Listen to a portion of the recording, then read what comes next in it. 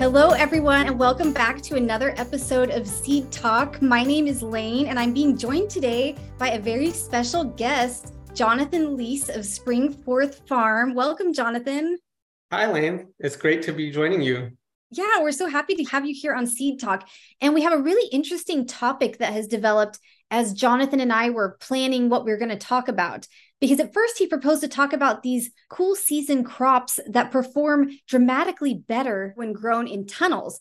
And simultaneously, he was working on his crop plan for the year and realized actually those 7 crops are the only 7 annual crops we are growing next year. Right, Jonathan? Yeah, we have a very small farm and we're reducing our annual space in order to plant more perennials. I know we'll talk about that.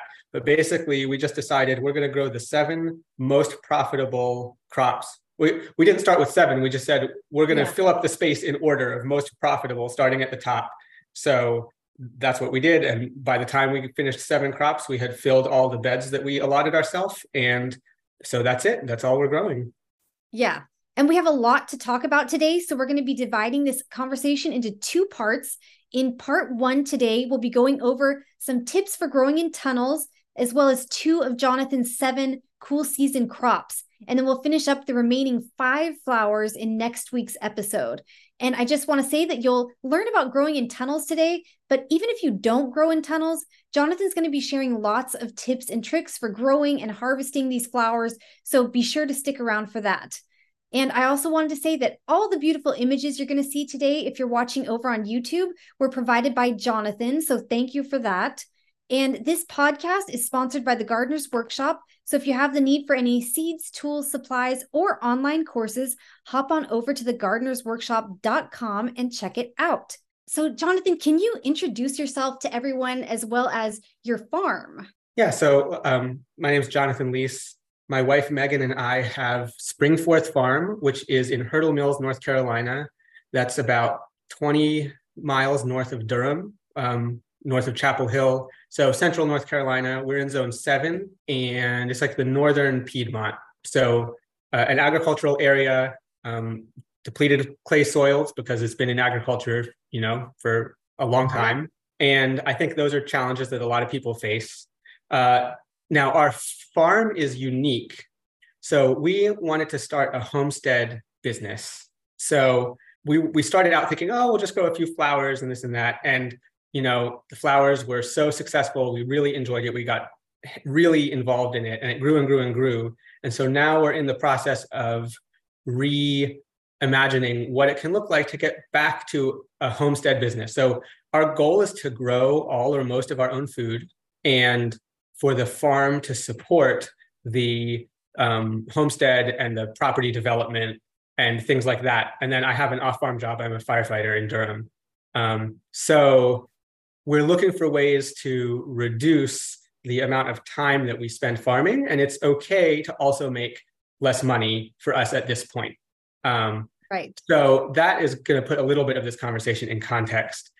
Our business model is that we sell through 2 wholesalers that specialize in local flowers, and we only sell through the end of May or the very beginning of June, depending on the year. So our goal is to hit those expensive spring flowers for weddings through these 2 wholesalers, and then to have the summer off from the farm, as we're really working on homestead stuff, usually go on some family vacations in the summer. In the fall, we come back and plant all of our cool flowers, which is basically the only thing we grow because we want everything to bloom by the end of May. So we're planting all of our cool flowers. We're finished by hopefully Thanksgiving, maybe Christmas. Because we're planting in tunnels, we can plant later. And I should say we only grow annuals in tunnels because that's the only way for us to get them early enough. Right. And then we have some time off in the winter and things start ramping up in February. Things start getting busy again. And then usually by mid to late February, we're selling anemones, maybe a few other crops. And then that goes through the end of May. And the way that we got to that is we started out by saying, what do we want our farm to be? We wanted it to be seasonal for us. We wanted time off from the farm. We did not want to be reliant on the farm for our family income. That was a decision that we made to have less stress in our lives. And, now we have a 2-year-old and a 4-year-old. So as they're getting older, and we're just thinking about how to even have less labor. The main labor of our farm is taking out flowers at the end of the season and starting new flowers. I mean, we can't reduce our harvest labor, but planting the flowers is what really extends our labor season. So we're looking at ways to grow more perennials and fewer annuals. We grow in one 30 by 96 foot hoop house and 3 80 by 16 foot caterpillar tunnels from Farmer's Friend. I know there are some other companies that make them. That's where we got ours. So one of those caterpillar tunnels. So this year we're taking out one of the caterpillar tunnels out of annual production, putting shade cloth on it and planting shade loving perennials, because our farm, there's no shade that we can grow under. So all our beds are like 2.5 feet wide and 80 feet long. So we're going to plant 3 beds of hellebores and then a bed that at the moment we think will be split between Solomon seal and lily of the valley. So that's stuff that we can sell. It's a very high demand from wedding designers, and that's our target market. Ultimately, we're going to take a second of the caterpillar tunnels and plant peonies in it as a way to get peonies earlier ahead of other people in our area. And a third caterpillar tunnel, we're going to convert to vegetable production for our family. I mean, we already save out some of these beds to grow vegetables, so we're just going to consolidate that into one tunnel. And then we'll keep the 30 by 96 foot hoop house for annual production. And we're also taking a lot of our field beds that we used to grow annuals in when we grew year round and planting spring blooming perennials in those. We're just starting that process. We're just deciding what we're going to plant. So besides some peonies that we're not ready to harvest yet, we don't have any planted. We have some 9-bark, I guess, and some baptisia. But we're just at the beginning of that process. Yeah. So tunnels are really critical in terms of your business model, because that's what makes it possible for you to have so many flowers early in the season. Yeah. That's what works for us and allows us to get in early, get out early, and contain the farm and to grow the highest dollar crops. Now, I will say a lot of other farmers in our area are growing in tunnels. It's not like, for the most part, we're the only ones that have these crops at a certain time, but it does allow us both to have some flowers ahead of like the real glut, and also to better match the flower blooming with the demand in the wedding schedule. And that's going to be different in different areas of the country based on temperature and whether it's destination weddings or not, and things like that. So when is your high wedding season, essentially, in your area? Really, April through Mother's Day. So starting in April, maybe the last week of March, but definitely starting in April. And then after Mother's Day, things slow down. And what got us into this schedule is we've always done wholesale. We've always done almost exclusively wholesale. And we used to handle our own deliveries. So we would have relationships with florist shop owners, and they would close their shops in the summer for a week or two, or they'd go on vacation and leave someone else in charge who wouldn't end up buying flowers from us. Their demand, even if they were open, their demand was a quarter of what it was in the spring and fall. And then focusing on these cool flowers, we can't use our tunnels for fall production because we need to have the flowers planted. And also we want the summer off. We don't want to be starting them and transplanting them.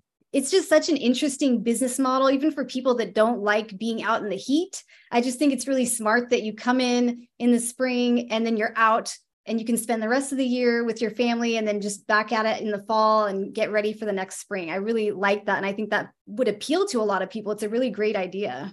Yeah. We've noticed more farms doing that, more flower farms doing that. And I think it's actually good for the industry because the demand is very different, at least in our area, like in April versus August. And so having fewer farms, having fewer product on the market in August, it's like the amount of product is expanding and contracting to meet demand. And so there are farms, especially if you go to a farmer's market, you probably have to go year round.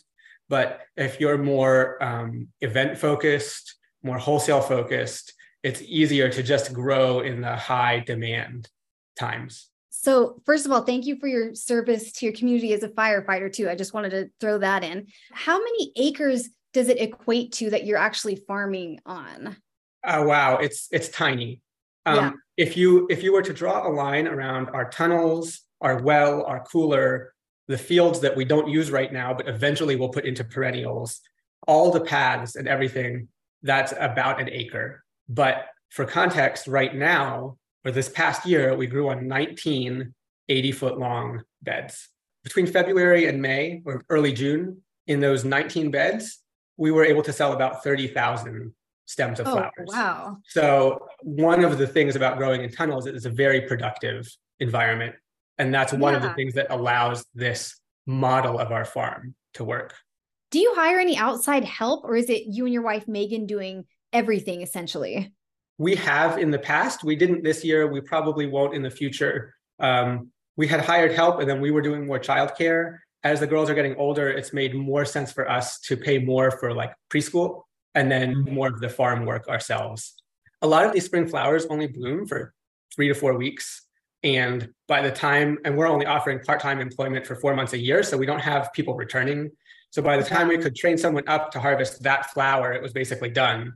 And we'd have to be training them on harvesting, other flowers. And we just never felt like we could get people up to the speed that we needed. It was too stressful for us. And so and then, like I said, the girls go to a wonderful preschool. They go 4 days a week just in the morning. But on a farm this size, plus their naps, that's enough time for us to do all of this farm work, even with me working full time. And so that's another reason why this size farm and this business model makes sense for us. And once again, like, I just think this is really important. We are setting the parameters of the business. Now, we haven't always done that. Sometimes we gave in to the demands of the business that we didn't really want to meet. And it was, stressful, like, oh, we have to do this. But that's just not true. Like, these are the hours we want to work. These are the times of year we want to work. This is the amount of money we feel like we need to make. And then hopefully all those things can line up. If not, then you have to figure out how to make it work. But especially on a small farm where you've decided it's not going to pay your mortgage, I think that is really empowering for the farmers to make the decisions for the lifestyle and style of business and level of stress that they want to operate. I know there are people who want to have their whole family income come from their farm. More power to you. I mean, I really admire that. And of course, growing in tunnels in the spring, yeah, you probably need to grow in a longer season, but growing these spring flowers in tunnels is also a great option for that because there's just so much potential income there. Yeah. The tunnels also would allow you to just bring income in starting sooner, even if you do also grow in the field. And then it also has the potential to extend your season later as well. Exactly, because you can grow crops later in the fall, although we don't do that. That's certainly an option, as well as some high value summer crop like Lisianthus. Protecting it from rain in a tunnel can also really increase its value. And then in addition to your farm and your firefighting, you also have an online on-demand course with the Gardener's Workshop called the No-Till Microscale Flower Farm. And I'm going to put a link in the show notes to Jonathan and Megan's class, which is just full of information. So be sure to check that out if you want to learn more. Next, I want to talk about tunnels. And could you just start by explaining the difference between caterpillar tunnels, high tunnels, hoop houses, greenhouses? Because I think that can be very intimidating for someone who's just considering getting into some of these things. Absolutely. So we don't have a greenhouse, which is basically a structure with supplemental heat. And if people are interested in that, I would refer them to Gretel and Steve's Adams course with the Gardener's Workshop or any of the podcasts that you've done with them to talk about that. We have unheated structures. Our hoop house or high tunnel, those are synonyms. Basically, they describe the same structure. Think about a large greenhouse, but just without the heat. So our high tunnel is 30 feet wide. It's 96 feet long. It's about 14 or 15 feet tall. That's what you see in this picture. So this is a picture of the inside of our high tunnel, right? So you can see it has these 8 beds. It has a large airspace, which makes the temperature fairly stable. We paid extra for sides that automatically go up and down on a thermostat and louvers at the ends that automatically go up and down on a thermostat because, in March, it can be 35 degrees and sunny, and it can actually get very warm and humid in here. And we want it to open up, and then the sun can go behind some clouds and it can get cold, and then the sun can come out again. And if we're not home, or even if we are home, we want it to take care of itself. Yeah, that's really nice. I really recommend if you're building this, you consider that, or at least build it in such a way that you could add it later. We also have our 3 caterpillar tunnels. They get the name caterpillar tunnel because they have strings that go over the plastic as a tensioning mechanism instead of these boards on the side. And it makes it look a little bit like a caterpillar. So that's where the name comes from. We bought ours from Farmer's Friend. Bootstrap Farmer makes some. There may be other companies that make them that I'm not aware of. They're relatively new to the scene. You used to be able to get kits to bend your own pipes, like you would go buy fence rails and bend them yourself. But in terms of affordable kits that you can purchase ready to go, that's relatively new. The benefits of them is they're significantly cheaper. Like we built, all three of our other Caterpillar tunnels combined were significantly cheaper than building just this one tunnel, and it's 50% more area for growing. Wow. They're less robust. They're not as wide. They have a smaller air mass, which makes them a little bit more difficult to control the temperature in. Ours, they don't seal as well, so they get colder more quickly. They don't hold the heat as well. They're also amazing to grow in. So if that's what makes sense for you, because you can afford, 4 of those, but you can only afford 1 of these, or because you only have space for it, or because this is just overkill for your business, they're a great option. We use the NRCS cost share, high tunnel cost share, to pay for our Caterpillar tunnels. In North Carolina, every state has different rules. I would recommend you talk to your NRCS agent. But they covered all 3 Caterpillar tunnels, and they would have possibly covered a 4th as well, but that's what we had room for. So we find the Caterpillar tunnels to be really great addition to our farm. They're a little more difficult than the high tunnel to grow in. They're a lot cheaper, and they're a lot more accessible. And just as you can see by the structure here, the Caterpillar tunnels are also a lot easier to build. They're not as robust in terms of snow and wind because they don't have these large truss structures. So that's something you may need to consider in your growing environment. We've never gone out and knocked snow. Even when we have a foot of snow, we've never knocked snow off of this structure. But we do go out and knock snow off the Caterpillar tunnels. Do you grow any of the annual crops that we're going to talk about today in the field? We don't. We used to. So I can talk about some of the differences we've seen, but that was when we grew year round. So as we've moved to just trying to have spring flowers, we can't get them early enough for our goal if we grow them in the field. On top of that, just the quality of growing these flowers in the Caterpillar tunnels. I mean, I should say, listening to Lisa, we've never succeeded in growing flowers the quality that Lisa describes in our soil, in our fields.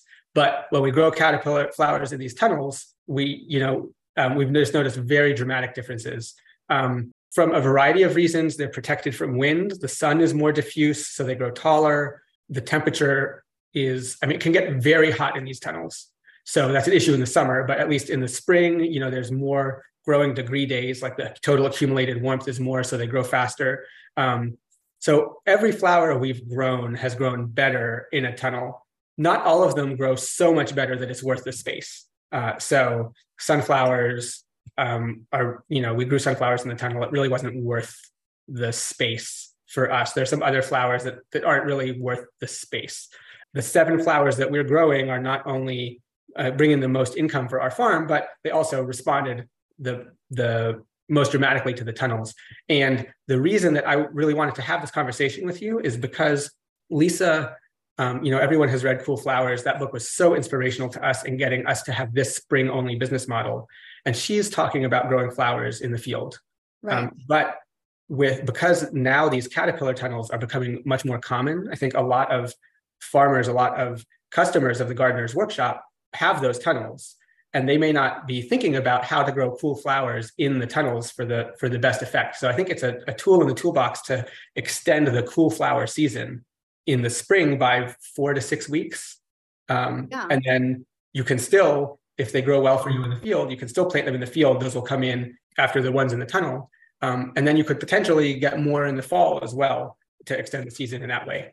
Yeah. And it's so funny because since we've been planning this episode, I've had several people contact me and say, which cool flowers should I be growing in tunnels this year? I'm totally lost. And I said, just wait, it's coming. So I think this is going to help a lot of people. Yeah, absolutely. These are the ones, I guess, in our climate, at least, that I would start with in tunnels. Especially if you're selling to florists, if you're doing a farmer's market or something like that, you might think about a slightly different crop mix or maybe more variety so you can make bouquets. I mean, since we don't make bouquets, so we don't we don't need all of the things that someone who had a bouquet business would need. So the tunnels give you better quality flowers and they also help you out with season extension. Are there any negatives to growing in tunnels? Do you see any increases in disease or pest pressure?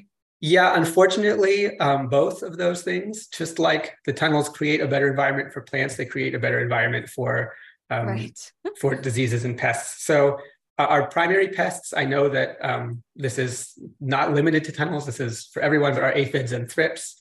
Unfortunately, like it may never get cold enough in the tunnel to kill the aphids and thrips. And I don't know if people know this, but aphids, when they hatch, they're already pregnant. So wonderful. yeah, isn't that's why they multiply so quickly. And it's amazing, but it doesn't really increase my appreciation of them at all. It just makes me more horrified that they're coming for our flowers.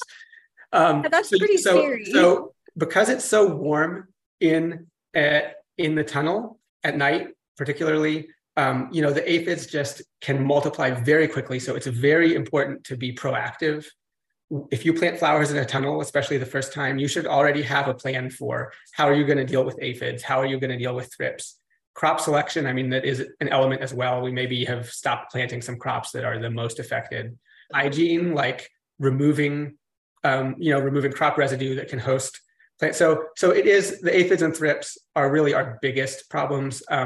And then as far as diseases, the fungal diseases can really grow because it's a much more humid environment. So botrytis, sclerotinia, downy mildew, those are some of our bigger diseases that we have to deal with in the tunnel. Same thing, you should already have a plan for how you're going to deal with these when you're planting in the tunnel. And it's really important to ventilate, not just to control the temperature, but also to help control the humidity in the tunnel. So planting times are another big difference when you're growing in tunnels. When do you actually transplant your cool flower seedlings out into your tunnels in the fall?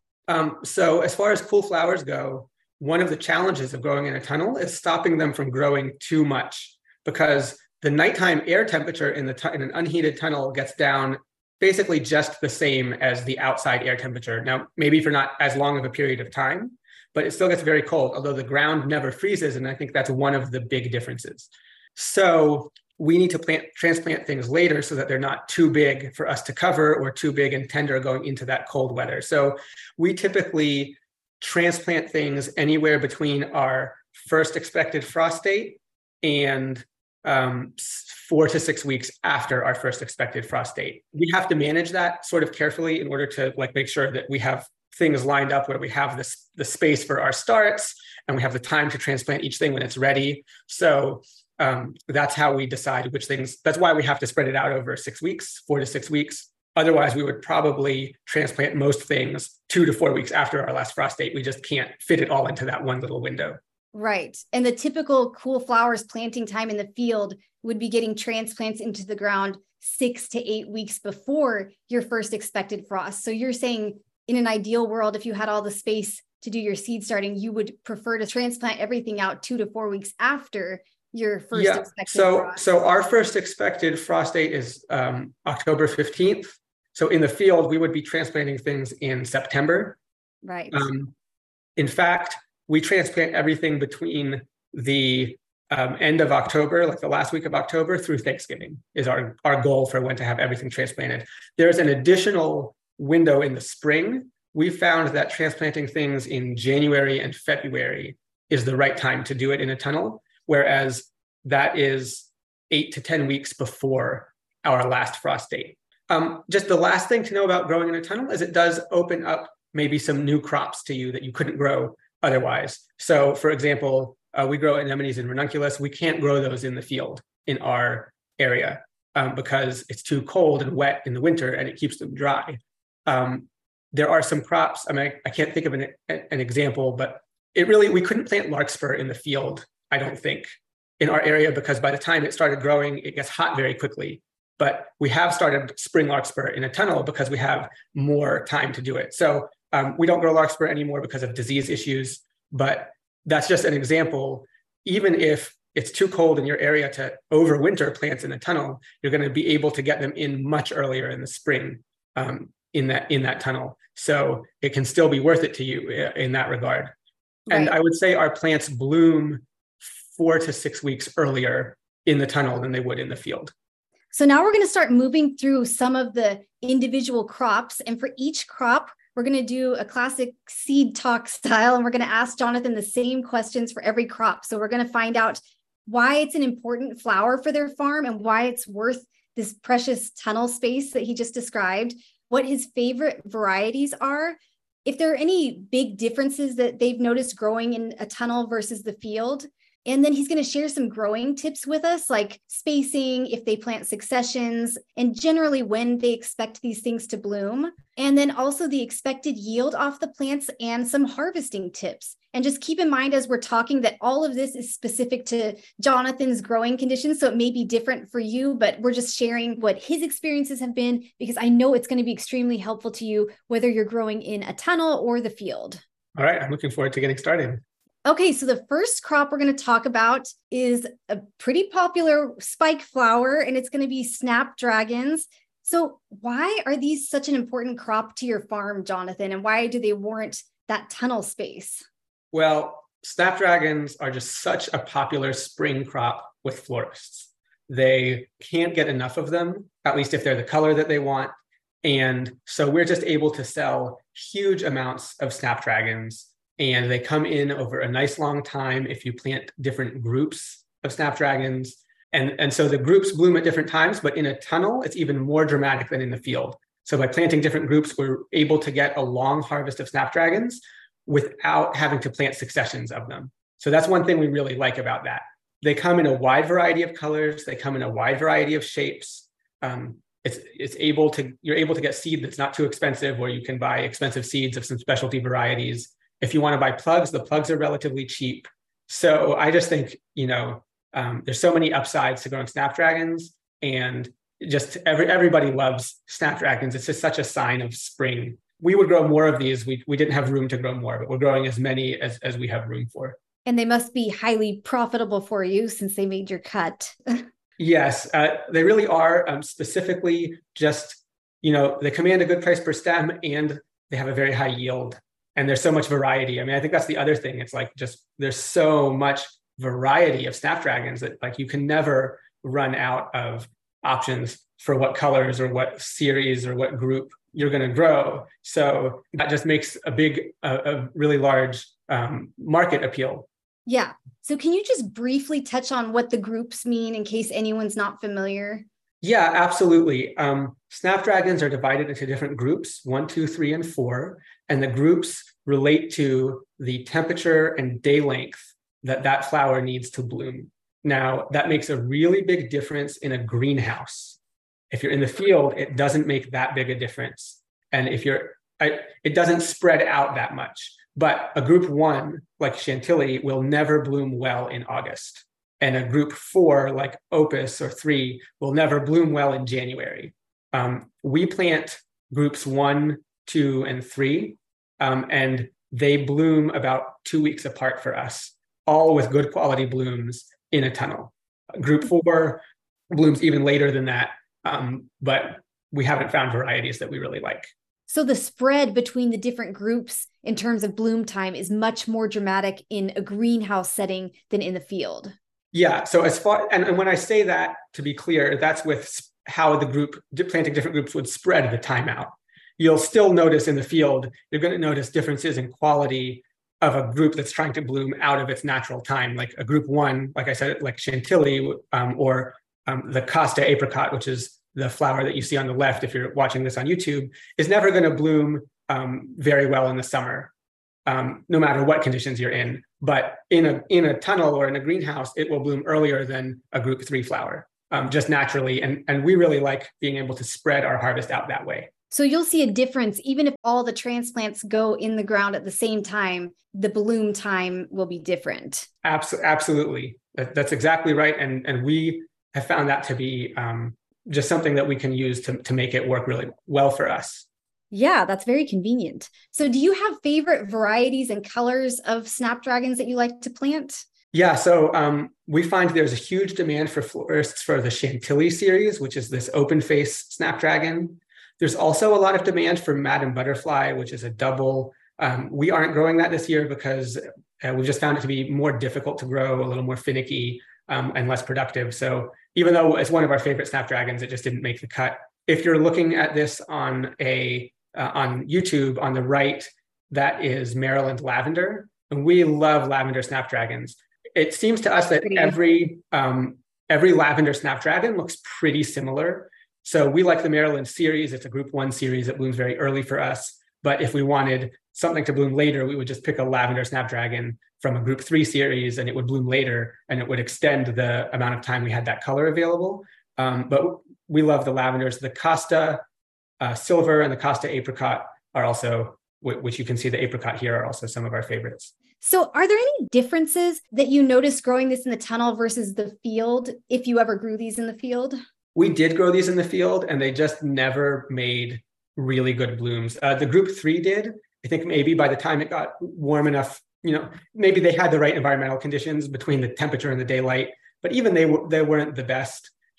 I think Snapdragons have a really dramatic difference. And I've heard this from a lot of people, so it's not just our own experience, a really dramatic difference between the tunnel and the field. And I think that's not like, you may be able to grow excellent field Snapdragons. That just wasn't our experience, but I would certainly recommend people try it, especially for the summer types of Snapdragons, the groups 3s and 4s. I think the earlier blooming Snapdragons, when they won't have the right amount of daylight to bloom, it's probably not warm enough for us. And right. So they're not as happy. So do you grow your Snapdragons as one and done, or do you grow them as cut and come again? And how do you space them? Okay, so we've gone back and forth on this. A couple years ago, we spaced them on 6x6. This year, we spaced them on 8x8, which is what we've typically done. And we're going to go back to 6x6 because even though each plant yields fewer stems, each square foot yields more stems. Right. So we get more stems overall, even though each plant has a lower yield. The stems aren't quite as robust. So we would prefer to just have the bigger, honkinger stems, but having more stems is a bigger difference. So we plant them on 6x6. We do pinch them. So it's one plant in a block that we pinch. It's also possible to plant a couple plants in a block and not pinch them. The group 1 and 2 Snapdragons, so that's Costa, Maryland, Chantilly, those will regrow for us and make beautiful stems all the way through the end of May. The other groups, the groups 3 that we also grow because they bloom at like a very nice time, those don't have time to make secondary blooms in our season. So that's another advantage for the earlier blooming Snapdragons for us. So do you plant successions of Snapdragons, or do these all go in the ground around the same time? These all go in the ground around the same time, just a little bit after our last frost date. And then when they get tall enough, we pinch them. We want to make sure we do that before there's a heavy frost. And then because we've had success planting like the groups 1s and 2s and 3s to spread out the harvest, we aren't doing successions. We have done January plant transplantings we've seeded them in January. I think we transplanted them in February in the past. And those do bloom at a nice time, but they're not as productive as the overwintered Snapdragons. And I think by growing group 3 Snapdragons over winter, we have a crop that blooms at the same time as the January planting. So we would rather just do all our transplanting in the fall and let the cool flowers have that nice long environment for getting established. So how long is your Snapdragon season, would you say? I know that varies from year to year, but when do you expect to have Snapdragons blooming? We expect to have them in April, the 2nd or 3rd week of April, probably, and then through the end of our season, which is through the end of May. We'll have the most of them early on, which is also when there's the most demand for them. And it's when we're doing that first cut. And then as they rebloom, it'll be a little bit more spread out. The stems will also be not as robust. So we'll maybe be putting 12 to 15 in a bunch, but they will keep going. I'd say they'll make one good second flush. And how many stems do you expect to get per plant? So for Snapdragons, when we planted them on 8x8, we got 6 stems per plant. And when we planted them on 6x6, we got 4 stems per plant. But if you measure it by foot of bed, which is sort of like a better measure for how much income we're going to get, we got 3 bunches per foot instead of 2.5 bunches per foot. So in terms of multiply that times several 80-foot beds of Snapdragons that were growing, and it adds up to be quite a substantial difference. And when do you like to harvest Snapdragons? What stage is perfect for your purposes? With no more than 3 flowers open. If you're looking at this, you can see the pictures. This is a stage that we like to harvest. We will harvest it with only 1 flower open. We'll even harvest it with one flower colored, but no flowers open in order to make an order. And then instead of putting that in the cooler, we'll put it in our germinating room, which is warmer, to encourage it to open more. Most spike flowers, once they start opening, will continue to open, although you need to be aware that the richness of the color can diminish. So it's important to store them in a flower food that contains sugar.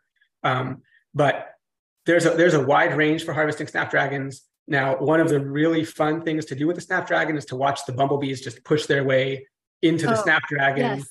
But once the bee pollinates that floret, it's going to fall off. And so that's why we're trying to pick them with fewer flowers open. Yes. Anything else you want to add about snapdragons?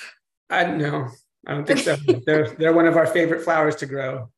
All right, now we're going to move on to Scabiosa. You might know it as pincushion flower. And this is actually a variety that technically is a perennial in some areas. The botanical name is Scabiosa caucasica, and the cultivar is Fama or Fama, depending on how you want to pronounce that. So what do you like about this? Why is this such an important crop for your farm, and why is it worth the tunnel space? Well, for one, it's gorgeous. It is. And as you can see, Fama, I think, has the largest diameter flowers of any Scabiosa, and with these very big ray petals that all the Scabiosa have. It does only come in these two colors, blue and white, but like that's more than enough. Yeah. One of the things that we love about Fama is it's incredibly productive over an incredibly long season. So we started harvesting Fama in early April, and it's still blooming in our tunnels. We've stopped harvesting it because our season's over, but it's still blooming. So it just keeps going. And the seed is fairly expensive. So this year we are going to try and use it as a perennial. We've never done that before, but that's our experiment with the Fama. And I just want to mention that not all Scabiosa can be grown as perennials. So that's just something to pay attention to when you're ordering your seeds. So are there any differences that you've noticed growing this in the tunnel versus the field? The biggest difference is how early it starts blooming. And of course, for our business, that's critically important. So it's a big difference for us if a flower starts blooming the first week of April versus the second or third week of May. And then we're only going to be selling flowers through the first week of June. So we've got, that extra 6 weeks of harvest with the Fama. It's also very tall, and it gets taller as the season progresses. So it doesn't start out as tall, but I mean, it's easily 4 feet tall in the tunnel right now. It's not very branchy. So it's really like one single stalk with a flower on the end and maybe 2 little side shoots somewhere on that stalk, which if you're looking at this online, you can see the sort of little airy elements at the bottom, but it's incredibly tall, which if you're selling to florists is also a huge boon. So how do you space your Scabiosa in the tunnels? So we do the Fama Scabiosa on 6x6 for the same reason as we do the Snapdragons on 6x6, which is just, we get more stems per square foot out of our tunnel. Trying to perennialize it, I think that might be a challenge, that they're so close together as the plants get bigger and bigger. So I've heard of people keeping it for 3 or 4 years. I don't think we'll be able to do that because of that spacing. And this is a cut and come again type of plant. Do you Absolutely. And we just love that it is so slow and steady. I mean, some other flowers that we'll talk about, like Godesia, just all bloom at once. And you're out there cutting, trying to get it all in. And we're limited by our ability to cut that flower because it's all blooming at the same time. And the Fama is just so nice because the harvest is spread out over such a long window, but it just keeps going. That's a really good point. And that makes it a really valuable plant in a landscape setting as well. So do you plant any successions of this Scabiosa? No, we don't plant successions. We have the one overwintered planting that starts blooming in April and blooms for 2 months. And like I said, if we were selling more flowers in the summer and kept cutting it, I don't know when it would stop. It just never stops. Do you have any idea of the number of stems per plant? I do. We got 4 stems per plant, which is 3 bunches per foot. Now, that might sound like it's not that much for Scabiosa, but just keep in mind, it kept blooming. We would have gotten more if we had kept harvesting it. Right. And even at that, not harvesting it to its potential, it was still absolutely worth growing for us. But if we were selling, now I think it's still making beautiful flowers out there. And do you have any harvesting tips for this? What stage do you like to cut it at? So we like to cut it as early as when one of the outer petals is fully colored, even if it's not fully open. They open very quickly. I think all Scabiosa are like that. So if you're looking at this online, the Scabiosa you see here is more open than we would like. I think we had a very cool spring that allowed us a lot of leeway for harvesting flowers. So flowers like this were fine because it was so cool. But if we'd had a warm spring, we would have had to harvest this much tighter and much more frequently. And then you also sent me a picture of this beautiful seed head that forms after the flowers have faded. You said you don't use this in your business, but it is beautiful. Yeah. And if someone was selling flowers through the summer, they could. For people who aren't looking at the picture, this looks very much like the Scabiosa stellata. Right. Ping pong. Yeah. Ping pong seed head. It's a little bit smaller. I think it has a sort of beautiful bluish overtone to it. And it's the Scabiosa stellata is very branchy. So this is not branchy. It's like just this one ping pong ball on top of a 3 or 4 foot tall stem.